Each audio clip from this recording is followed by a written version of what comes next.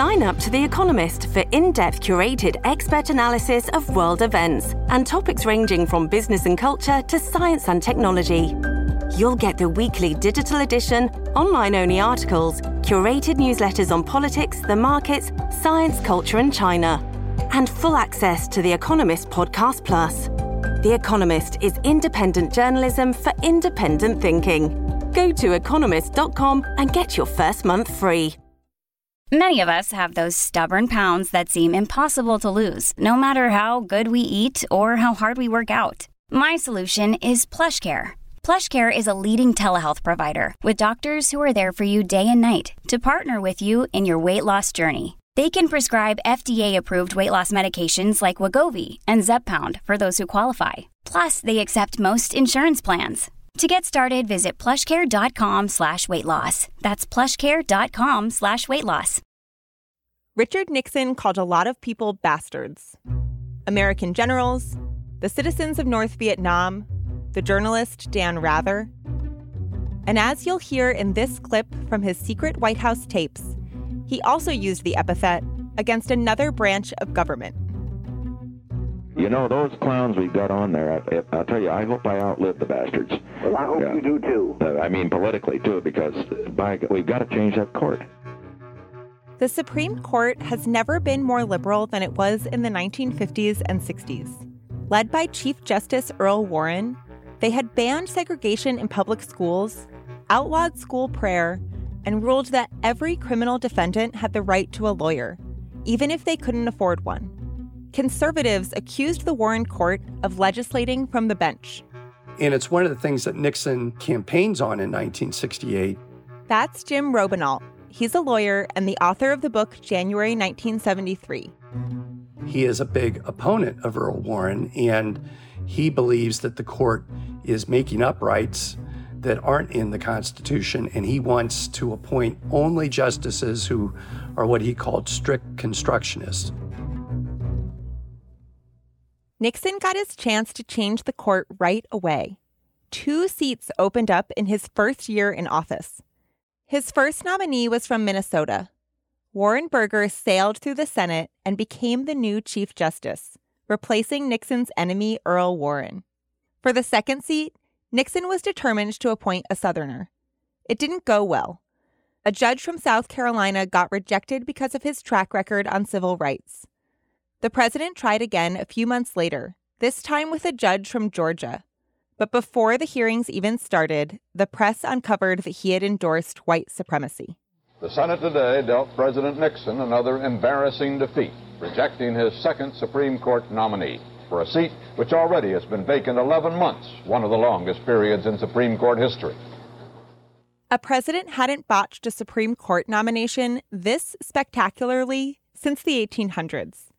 Nixon was determined not to fail again. This time, he got an assist from his new Chief Justice. Warren Burger called him and said, "I think you ought to think about my friend, Harry Blackmun." Harry Blackmun was a 61-year-old federal appeals court judge. He was also Burger's childhood friend from Minnesota. The two had remained close. Blackmun had even been the best man at Burger's wedding. So Burger suggests Blackmun. And the next day, the very next day, there is Harry Blackmun meeting with Richard Nixon. Blackmun had been delighted when his friend was named Chief Justice. He'd even sent Burger some suggestions on how to change things up at the court. But he'd never imagined any of this for himself.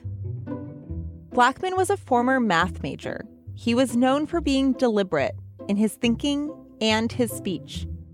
We've all known the loud talker, the one who preempts the class discussion, the one who seems to pull ahead now, early, but who recedes into silence or oblivion when the time for real decision arises. On his flight to meet with Nixon, he made a list of pros and cons for accepting the nomination. He could only come up with cons. My lifelong friendship with the Chief Justice, my taking too long on opinions, my lack of acquaintanceship with Washington power. But Blackmun didn't have much time to second-guess himself. In D.C., he got vetted right away. one official asked if his 3 daughters, all in their 20s, were hippies.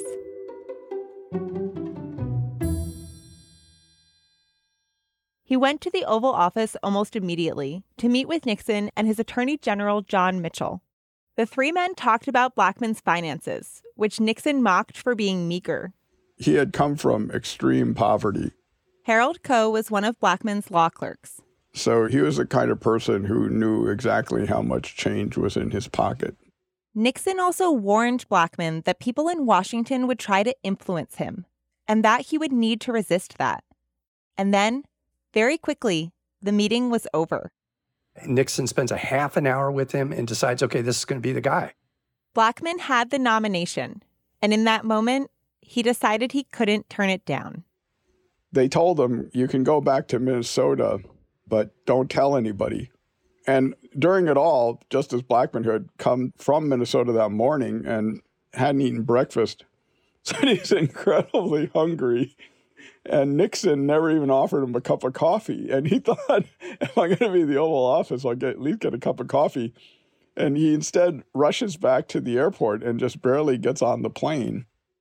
As soon as Blackmun got announced as the nominee, reporters tried to pin him down on his judicial philosophy. I think if you were to drive me to the wall and force an answer, I would say that I maybe regard myself as somewhat in the center, but I've tried to call every decision exactly as I see it. The centrist from Minnesota didn't offend anyone, and he didn't seem to have any skeletons in his closet either. Richard Nixon finally had a winner. The Senate has unanimously confirmed federal Judge Harry Blackmun's nomination to the Supreme Court. The vote in the Senate was 94-0. Still, the judge appeared almost unwilling to believe what had happened. Jokingly, he said the Senate could still change its mind. Finally, he admitted in an almost inaudible voice that he was simply overwhelmed. Blackmun never forgot that he was Nixon's third choice. For the rest of his career, he referred to himself as Old Number 3. He was extremely modest, ludicrously modest. He always flew coach, and he would be sitting next to Joe Passenger, and they'd say to him, "What do you do?" And he'd say, "Oh, I'm a lawyer in Washington." Blackmun's first year on the job wasn't easy. As the new 9th Justice, he was expected to be the tiebreaker in a lot of deadlocked cases. He hated the pressure. He wrote to his friend, the Chief Justice, "It is somewhat shattering to start this way." Blackmun faced one of his first big tests in June 1971. Sooner or later, we can expect this issue to come before the Supreme Court, and the question there will be the role of the press in a democracy. The court had to rule quickly on whether the New York Times could publish the Pentagon Papers, the Defense Department's secret report on the Vietnam War. The justices decided in favor of the Times and against the White House. That Nixon tape that you heard at the top of this episode, where he calls the justices bastards, that was the president's reaction to losing the Pentagon Papers case. I wanted to tell you that I was so damn mad when that Supreme Court had to come down. First, I didn't like their decision, but unbelievable, wasn't it? Not everyone on the court had disappointed Richard Nixon that day. 3 of the 9 justices took the president's side. 2 of them were his own nominees, Warren Burger and Harry Blackmun. That vote on the Pentagon Papers started to establish Blackmun's reputation. He was seen as a Nixon lackey and a carbon copy of Chief Justice Burger. They were called the Minnesota Twins, and I think that way to come to the court, the justice resented a little bit. That's another of Blackmun's clerks, George Frampton. He didn't feel he was there to help his old friend. He felt he was there, as his own man. Blackmun hated being seen as a political operator. He wanted a chance to establish himself as an independent thinker, separate from the Chief Justice and the President. Justice Blackmun is considered a strict constructionist, yet he told the Judiciary Committee that the Constitution must be interpreted in the light of current problems. That, said Blackmun, is what we have courts for.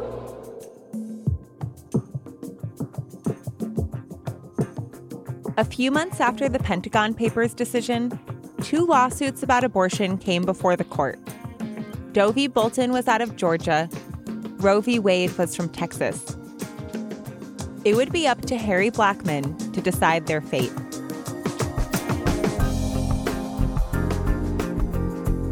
This is Slow Burn. I'm Susan Matthews.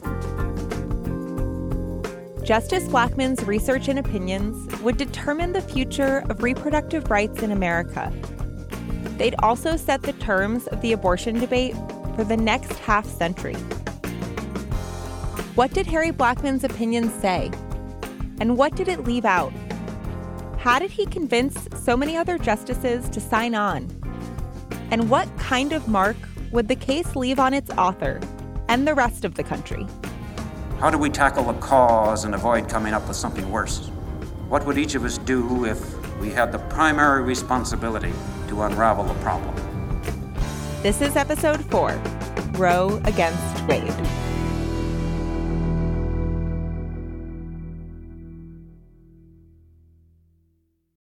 The rest of this episode is available exclusively to Slate Plus subscribers. Subscribe now by clicking Try Free at the top of the Slow Burn show page on Apple Podcasts. Or visit slate.com/slowburnplus to get access wherever you listen. By subscribing to Slate Plus, not only will you unlock the entire season of Slow Burn Roe v. Wade, but you'll also get full access to all your favorite Slate podcasts, all ad-free.